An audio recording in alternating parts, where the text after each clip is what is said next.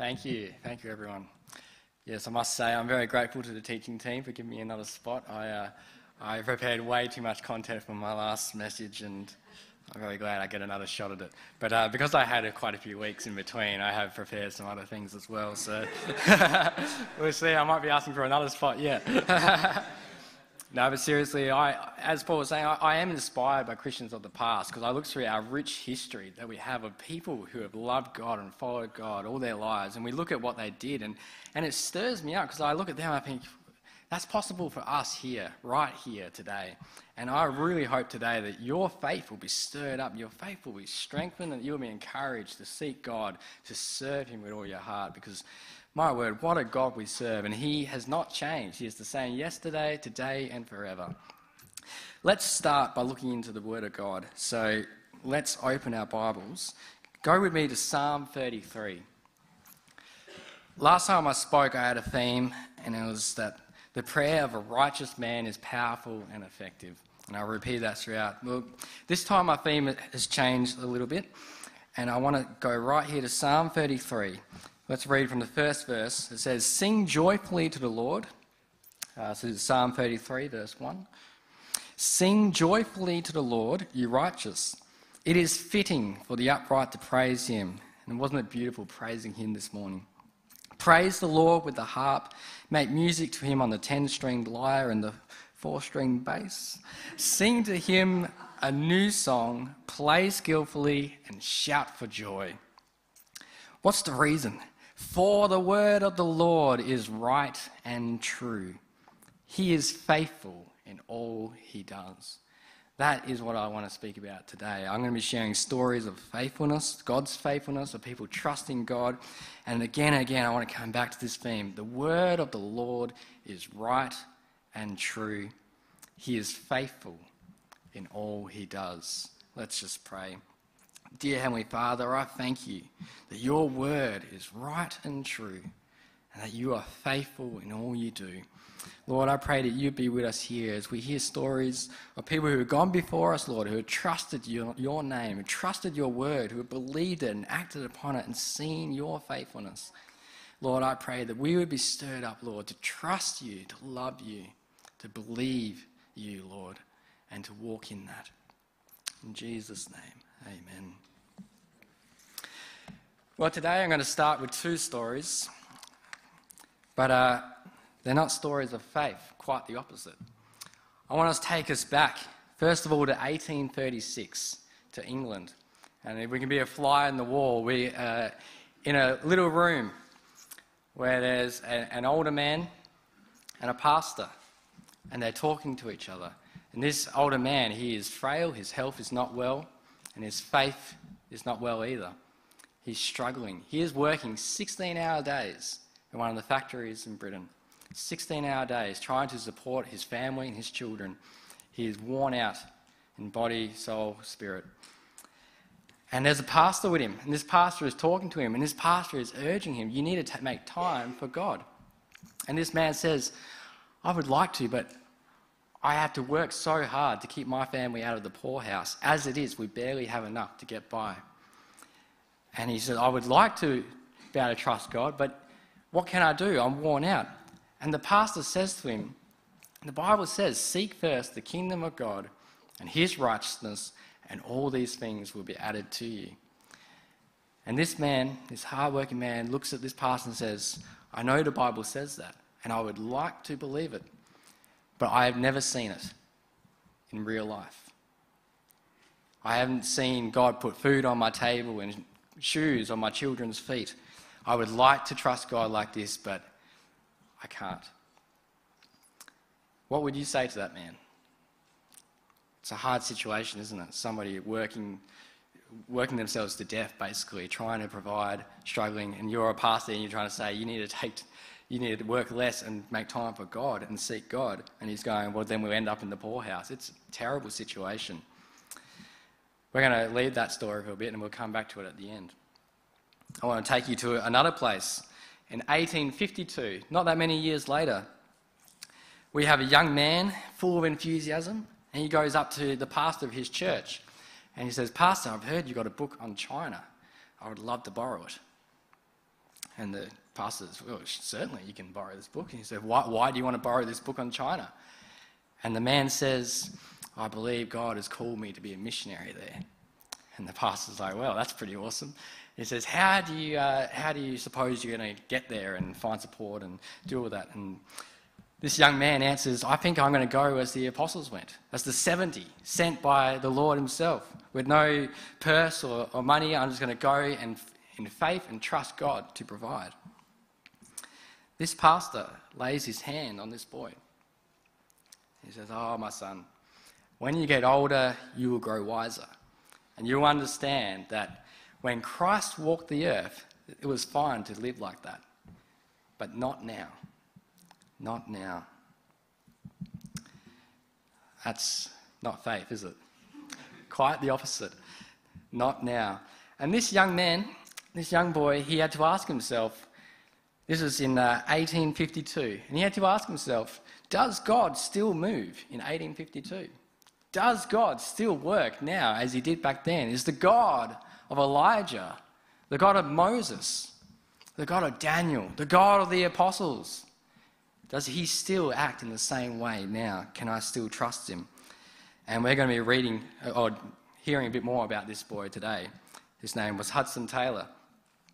When he grew older, he would later write about this experience, and he said, I have grown older since then, but not wiser. I am more and more convinced that if we were to take the directions of our Master and the assurance he gave to his first disciples more fully as our guide, we should find them just as suited to our times as to those in which they were originally given. That's what he wrote, and his life proved it over and over, and we're going to look a bit at that today. But first, I want to take a step back, because when I was reading about his story, I was struck, like often we read about these giants of the faith, of these people, and we think, it's quite, we see them and it can almost be a little inaccessible. We think, whoa, how could I ever get there? And I was reading about it, and I was really struck by all the people around him and the circumstances that led to his life and his dedication to God. And so I want to actually start back even further. I want to take you back all the way to 1776 to a barn in a place called Barnsdale. So that's pretty cool, isn't it? It's Barnsley. A barn in Barnsley. So this day is a beautiful day.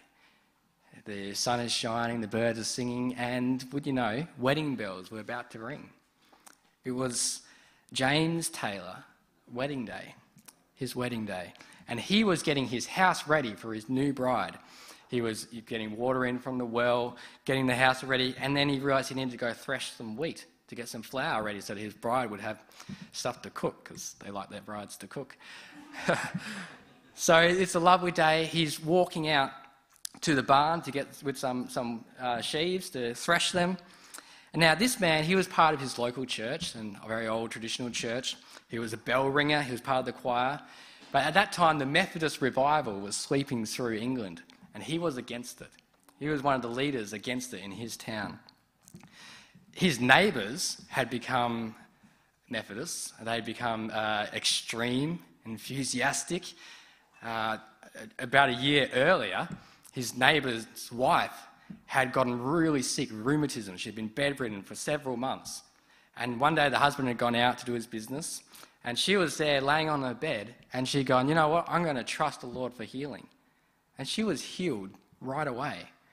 And when the husband came home, he found his wife, who he'd left in the sick bed, sleeping in the kitchen. Good example to follow. No, for all of us. It's good to sweep the kitchen. All right. Now, this story had gone all around the whole countryside. Everyone had heard of it, and people didn't really know what to make of it, but the Methodists did. They said, that's the God we serve. So this man, it's on his wedding day. He's getting ready. He's thinking about, he's getting married. It's going to be good. He wasn't much for religion. But as he is walking to this barn, a verse from the Word of God comes to his mind. And the Word of God is powerful. It gets in us. It convicts us, and it changes us. And this verse just suddenly popped into his mind, and he couldn't stop thinking about it. It was from Joshua, and it said, as for me and my house, we will serve the Lord. As for me and my house, we will serve the Lord. And as he goes about his business, starts threshing this wheat, those words start ringing in his head, and he starts thinking, yeah, I'm about to set up my own house. And he thinks, I hadn't really thought about this, about what a solemn thing this is. I'm actually setting up a new family, a new home. And he goes, what sort of home will it be? And he goes, we will serve the Lord. And he's like, well, what's that look like? And he goes, I think that looks like what my neighbours are doing. I think that's what it looks like. I don't know if I want to go there, though. But then he goes, as for me, and the conviction of God falls upon this man. And right there on his wedding day, in that threshing floor of his barn, he has an experience with God. And he ends up spending hours in prayer, experiencing God and having his life completely changed.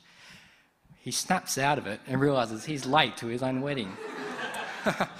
So he runs down the hill, and thankfully his fellow bell pullers, they've stopped the clock in the church to give him some leeway. So he rushes in, and there's no time to say what's happened, whatever. The wedding party are waiting. They go in, the minister, they say their vows, they sign the paper. On the way out of the church, he says to his bride, you won't believe what happened to me. And he tells her that he has become an extremist, basically. And his wife says to him, oh no, I haven't accidentally married a Methodist, have I?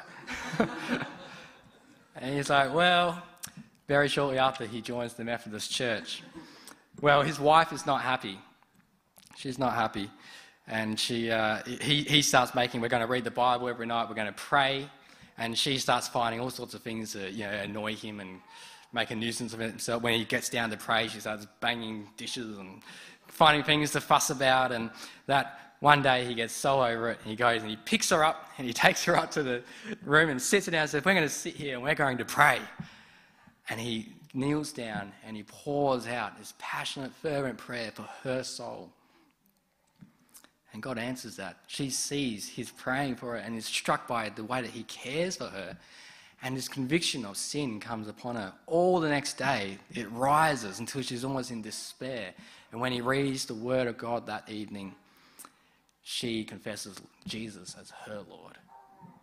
So this is an amazing story about people that most people would never have heard of these people. God is doing this stuff all around the world, all the time. There are things happening where God is working. God is taking his word and he is pinpointing people. And, it is amazing to see. And what happens with this man, James Taylor, is he follows through on that. He makes his house a house that serves the Lord. And I'll just share quickly some of the stories of what happens, because I was just amazed by how God took this man. Because he ends up, he's a stonemason. He has an accident at work, and he loses a lot of strength from it, and he can no longer do manual labour. So he's forced to go and live in the city of Barnsley itself, in the town. And Barnsley was known as being a very wicked place. They reckon it was one of the most anti-Methodist places there was. Like, when Methodist preachers came through, they were pelted out, they were beaten, they were abused. Well, this man takes his family and lives right in the centre of this town, and he starts preaching the gospel. And he would go and sit on the corner and preach the message of God faithfully, and he was abused, he was dragged through the mud, he had rocks pelted at him. One day, this was just crazy, I was reading, I was like, wow. So one day he's walking to his home, a couple of young men come up to him, and one man starts animatedly talking to him. He's like, what's going on? And while he's distracted, the other guy comes around, grabs his eyes, and throws mud and glass into his eyes and rubs them in. And they grab him. He's blinded by this. They grab him. They're about to take him off. And at just that moment, the magistrate comes walking around the corner and sees what's going on. They run and leave him. So he has been preaching God's word faithfully, but suddenly he's blinded, and it took him 3 months to recover. But God is faithful. And what happened was the magistrate said, I saw who did this. I'm going to grab them. I'm going to take them to court. And this man, James Taylor, he says, no. He said, leave it to God to deal with. I don't want you to charge them. I want you to just leave it in God's hand. But the magistrate said, no, I saw it. I'm going to take him. But because James Taylor wouldn't testify, it was just the magistrate's word against this guy's word. And when this guy was in the witness box, he said, oh, no, it wasn't me. It wasn't me. He said, God struck me blind if it was me. It wasn't. Within a month, that man was fully blind, and he was led around the town by a dog. And the whole town saw this, and it was a testimony like, wow, you don't mess with God's people.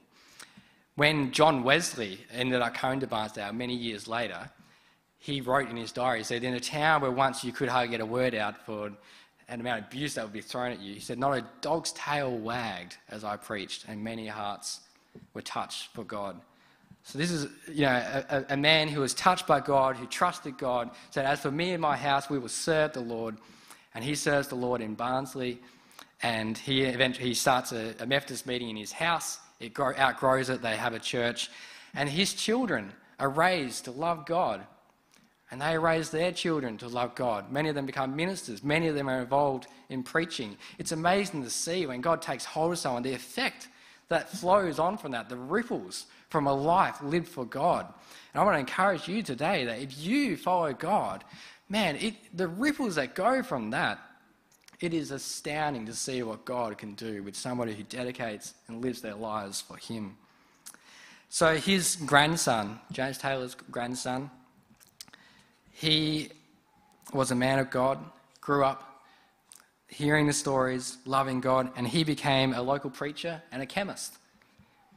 And they said he would put just as much work into the preaching as he did into his chemist. But he loved God, and with all that he did, he tried to please God. With his chemist, he did really well with it. He was a good businessman, but he was incredibly generous. When people would come who couldn't afford, he would say, let's send this bill up to heaven, and we'll settle it when we both get there. Beautiful, beautiful stuff. And so this man, the grandson of this man who had been touched by God, he grows up loving God also. And he gets married, and before they conceive, they're praying about the children they're hoping to have one day. And he is reading in the book of Exodus, and he's reading about how they were consecrating the firstborn to God. And as he's reading this, he gets convicted that they should consecrate their firstborn also to God. Set apart the firstborn for me, it will be mine. So he takes these verses from Exodus to his wife, they pray over it, and they pray, God, we're going to consecrate our firstborn to you. And this man loved China. He was fascinated by China, and so he adds on, he says, God, if you should give us a son, please grant that he may work for you in China. So that's the prayer of a man who loved God. And they had their firstborn, and it was a son. They named him Hudson Taylor. And if you know much about him, you know that he ends up serving God in China. But when he was born, he was very weak, he was very sickly, and they actually very quickly gave up on the idea of him ever being a missionary because he was so frail. And they didn't actually tell him about these circumstances that had happened before his birth. In fact, I believe he'd been in China for over 7 years before they finally said, we actually prayed that you would be a missionary in China. But I want to spend a little bit of time right now just talking about Hudson Taylor, because I love this man because his story is a story of faith, of trusting God. Because what did we read at the start? God's word is right and true. He is faithful in all he does. And that's what we find lived out with Hudson Taylor. So when Hudson was a young teen, about 14 or so, he started to drift away from God. He got a bit... he didn't like being labelled a Methody by his friends. He started working in a bank, and he started seeing what they were doing. They were going to the races, they were gambling, they were having lots of fun, and his faith diminished until he wasn't really sure he had any. Well, this grieved his family. His sister, 13 years old, decided that she was going to pray 3 times a day for him until he was saved. And one day, that went on for about a month, and one day his mum goes away to visit a family friend, quite a little way away, and for one of the first times in a long time, she finds she's got some free time on her hands. And after lunch one day, she gets this incredible burden to pray for her son, Hudson. She spends the afternoon wrestling in prayer for her son, praying for him, praying until suddenly she can pray no longer. And she feels the Spirit of God telling her that it is accomplished, that it is done. And yes, that afternoon, back at their home, Hudson had found a tract about God. He thought, they usually start with a nice story at the front and then they go into boring stuff. I'm going to just read the story. He'd read it, read the entire thing. God had convicted him. He'd read the words, the finished work of Christ, and it stuck in his head. And he thought, the finished work of Christ, what has Christ done? What need I do then? Christ has done it all. And he realised he just needed to accept, to believe. And he had a massive transformation in his life where he believed in God and he accepted Christ as his saviour. Well, 2 weeks later, his mother returns, and in that time he'd only told one person what had happened. He told his sister. I've accepted Jesus, I'm a Christian. And he told her, make sure you don't tell anyone. I don't want anyone to know yet. I want to be able to tell my mum. Well, 2 weeks later, his mum walks in the door. Hudson runs to her and he's like, Mum, I've got some good news to tell you. And she says, oh, son, I've been rejoicing in that news for 2 weeks already. And he goes, did my sister write to you? And she says, no, I was praying for you and God told me. And so Hudson, from the start of his Christian walk, he knew that God is a God who answers prayer, that God, his word is right and true, and he is faithful in all he does. And that was how it started, when he realised that my mother prayed for me and my sister prayed for me, and I was saved. So from his early Christian infant, as an infant, he knew that God is a God who answers prayer. Well, I started with that story of him going to the pastor about China, right? That happened very shortly after. He was praying and he was consecrating his life to God, and he felt God calling him to go to China. It was an amazing call that captivated him. But yeah, he went to he borrowed this book, and that was the advice he got. Like, you can't trust God now. And so he had to face this question, can I trust God now? In 1852, can we trust God now? In 2023, he had to ask that question. And what I love about his story is that he decided that he was just going to start with little things, and it builds and builds and builds. So he purposely put himself in situations where he needed God to move. Let me illustrate with just one example. So he started working in a doctor's practice. Not a big wage, but a wage nevertheless. He decided, okay, I'm going to live on as little as I can. And so he ended up boarding in the poorest part of the city, in a place next to a drain that was full of rubbish and grossed up, but living as cheaply as he could. And he gave 2/3 of his salary away to Christian things. And he barely had enough to get by. But that was where it started. It's like, I'm going to trust God. And then his employer would pay him in installments. And his employer comes to him one day and says, oh, look, you need to make sure you remind me to pay you when it's due, because I'm very forgetful. He was a lovely Christian man, but he says, I need you to just remind me. And Hudson thinks, all right, here we go. I've got an opportunity to trust God here. And he resolves that he is not going to ever remind his employer that he needs his pay. I'm going to trust God to bring it to this man's mind. So this is where it starts. The little baby steps are going, okay, I'm going to trust God with this. Well, the time comes, not very long later, where the employer forgets to give him his pay. A couple of weeks go by and Hudson ends up one day with only a half-crown in his pocket. That's about 2 shillings, 6 Yep. I hope you're good with old English money. Anyway, he had a half-crown in his pocket. And he had a bit of food, a bit of gruel, not very nice food, but food nevertheless, for dinner that night, and a little bit left over for breakfast the next morning, and that was it. And he's like, oh, okay, this is getting close. Like, God, I need you to stir up my employer to give me my pay packet. Well, that night, he leaves work. He hasn't received his pay. Suddenly, this man comes running up to him and grabs him and says, please come see my wife, she is dying. And he's like, okay, I'll go. And he'd been spending a lot of his time, especially on Sundays, going into the poorest parts of the city and speaking to people. So he followed this man. He went to an area which he actually remembered quite well, because last time he'd been there, he'd been sort of physically shoved out of the place and told to go away. But this man takes him into this really decrepit place, and there's a lady lying on a bed who's just given birth, and she looks very, very close to death. And she's surrounded by several children who are all in the process of starvation. It's a terrible situation. And as he's there, he's got this half crown burning in his pocket. And he feels like he should do something to help these people. But as he was looking at it, he started having this battle going on in his mind. And he's thinking, if that half crown was in like 2 shillings, I would give 1 shilling happily to the man, because I can trust God plus 1 shilling. And he's like, actually, no, I'll give, it was just in 2 shillings and 6 pence. I'll just keep the 6 pence and I'll give the 2 shillings happily to the man because I can trust God plus 6 pence.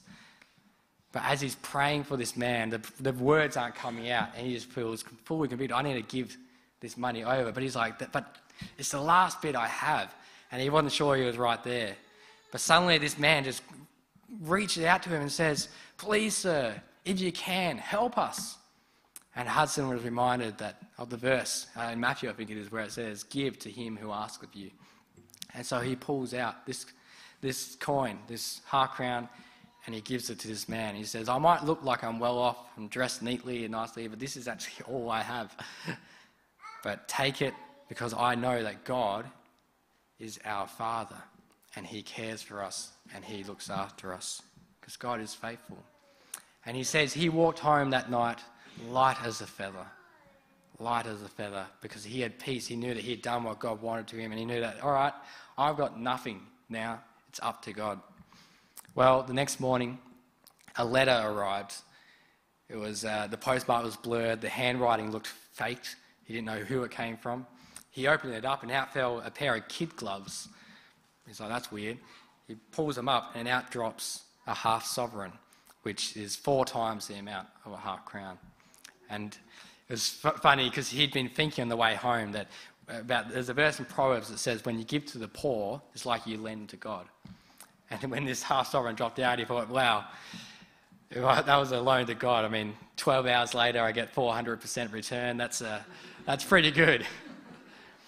That's where it started, his journey of faith. But, I mean, to continue that story, 2 weeks later, that half sovereign had run out and his employer still hadn't given him the money. And this time he had a big bill coming up because his rent was due. And his landlady was a very poor lady, a Christian lady who he loved. And he's like, I have to be able to pay the rent. And he thought, like, maybe it's right. Maybe I should just go to my employer and say, look, my wages are well overdue now. I need them because, it would be wrong for my landlady to suffer. And so he's sort of wrestling with this all that week leading. I think it was due on the Saturday, the rent, and he's thinking, God, I need you to please come through. Please remind my employer that my wages are due. Well, on the Friday, I spend all day and he is wrestling in prayer. Like he's doing his work, but he's like, God, please, just show, I want to trust you in this. Please show my employer. Well, towards the end of the day, the employer comes and sits near him, and this doctor was a Christian man, and he loved to talk about things of God. And he sits down with Hudson, and Hudson's working away, and this guy just starts talking about the things that God's been showing him and doing with him, and it's a great conversation. But Hudson the whole time is thinking, but God, can you just show him this? Well, suddenly the man goes, by and by, Taylor, isn't your wages due? And Hudson goes, thank you, God. Yes, they're actually due quite a while ago. And the doctor says, yes, that's why I said you really need to remind me of such things. But I'm really sorry. I just took all my money to the bank this morning. I don't have any money on hand, but I'll get you paid sometime next week. So from a moment of elation, of thinking, yes, I've trusted God, God has come through, he is faithful, this is great, to a moment of my one source of where my income was going to come from is not an option. And I've got my rent due. How have things turned out so bad? Well, he stayed back working at the doctor's office that night. He didn't want to go and face his landlady. 10 o'clock at night, he finally went and turned off the lamp and went to leave the place, feeling pretty. Well, he felt pretty dejected, but he was praying nearly that whole time. And he did start to get peace, that he didn't just wait on God. And he's like, okay, this is getting crazy, but all right.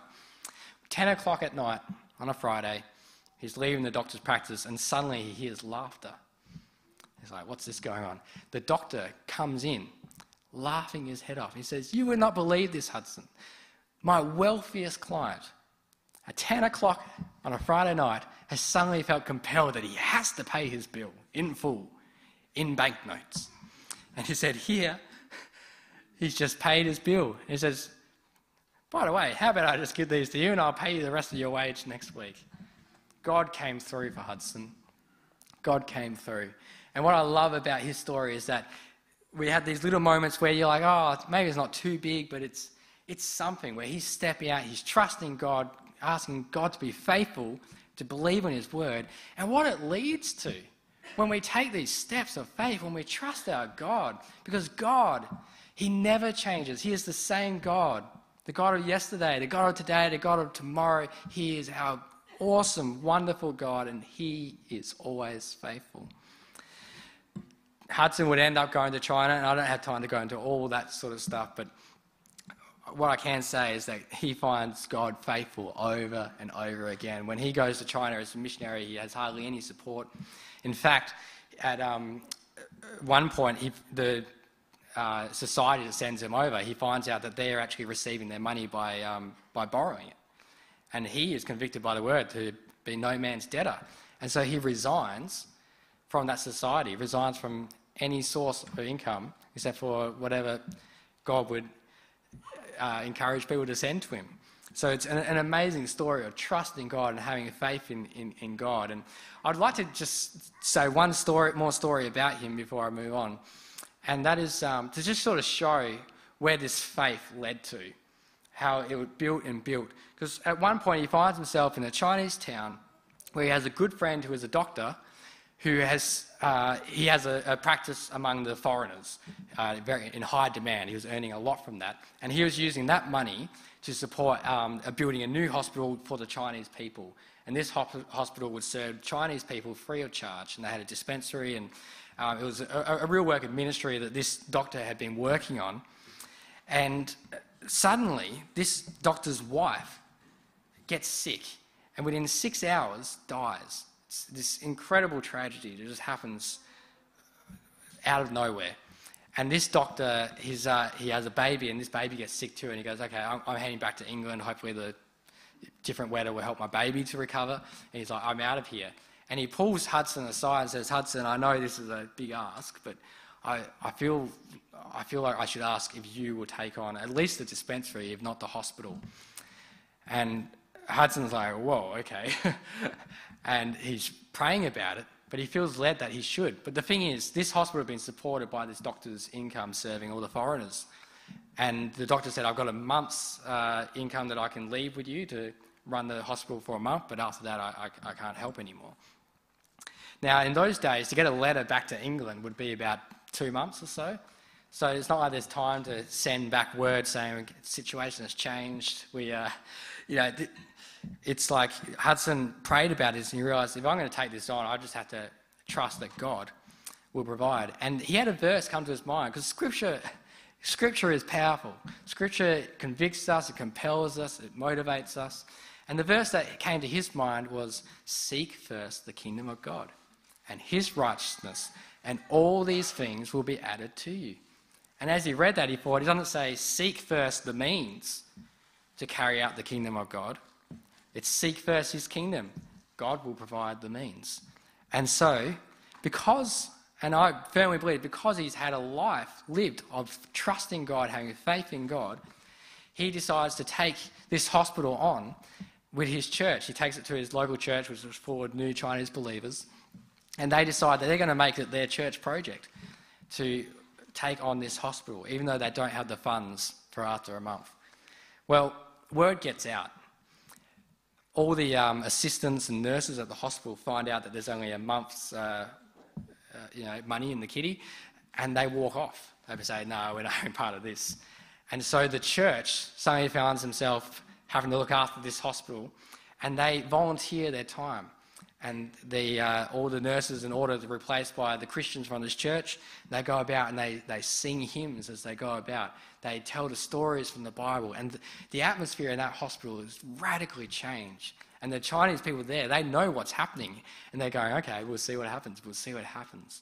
But God was moving. And they end up having a blessed month where they see God at work, and they're able to evangelize to these people and be a testimony to God's faithfulness. But all the time they're sort of thinking, what's going to happen at the end of a month? And the word got around. Everybody sort of knew about this. So it was in the public square what was going on. Well, the day came where the cook goes to Hudson and says, I've opened the last bag of rice and it's rapidly diminishing and there's no money left. And Hudson said, well, we just have to wait and see what God will do. And this is the beauty of what God does, because he answers our prayers before we even pray them. Several months ago, a letter had been mailed, and that day it arrived in Hudson's hands. He opens this letter. There's £50 in it, which was a lot of money in those days. But there's a letter, and as you've read in this letter, it's from a man, Mr. Berger. Nice guy. He's in England. His father has just passed away and has passed a massive inheritance to him. And this man, he's already well off, and he says, when I received this inheritance, I thought, I have no desire to increase my standard of living. I'm already quite comfortable in how I live. And he felt compelled to give this inheritance to God. And so he was seeking God, what do I do with this large amount of money? And I felt convicted to send it to you. So he says, Hudson, I've sent this £50 to cover your immediate needs, but I request that you write back to me with all your ongoing needs, and I will send the money to fund it. And Hudson was able to see that answer to prayer because he had the faith to step out and trust him. Because you think, what would have happened if he'd held back, if he'd gone, this project is too big. No, there's no way, this can't work. What if he had had lack of faith with such a God, with such promises that God will provide our every need? But he trusted God, he believed in God, believed the word, acted on it, and he saw that God was faithful, so faithful. And his life is, I encourage you to read the full story, because there's so much more. But he would say this, you may trust the Lord too little, but you can never trust him too much. You may trust the Lord too little, but you can never trust him too much. Well, at the very beginning, I started with a story of that older gentleman who was struggling to trust God, struggling with his health, struggling with his faith, and there was the pastor. I want to close just with this story. That pastor was George Muller. And when he was talking to this man, he thought to himself, oh, if only there was something that I could point to, a monument to God's faithfulness, that I could say, yes, God is faithful. Yes, he will provide. If you trust him, if you seek him, he will be proved faithful. For the word of the Lord is right and true. He is faithful in all he does. Well, George Muller would go on very shortly after that to get this vision to start an orphanage. And he wanted this orphanage to be an orphanage that was fully supported and financed through faith. He resolved never to ask anyone or to tell anyone of the need they have, but to do it fully through faith. And yes, he did it because he wanted to care for the orphans, but he's very clear in his motivation when he writes about it that he wanted people to know that God is faithful and God can be trusted. And there are so many stories that come out from that orphanage of where God has proved faithful over and over again. So today, I think I should probably finish because time's going.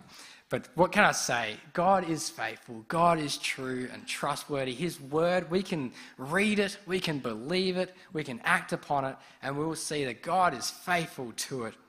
So I want to encourage you today. You know, we don't know what God is going to do with our lives. We don't know what the after effects, the ripples will be. But let us resolve that as for me and my house, we will serve the Lord, and we will see that God is faithful, and we will see what God can do. Amen.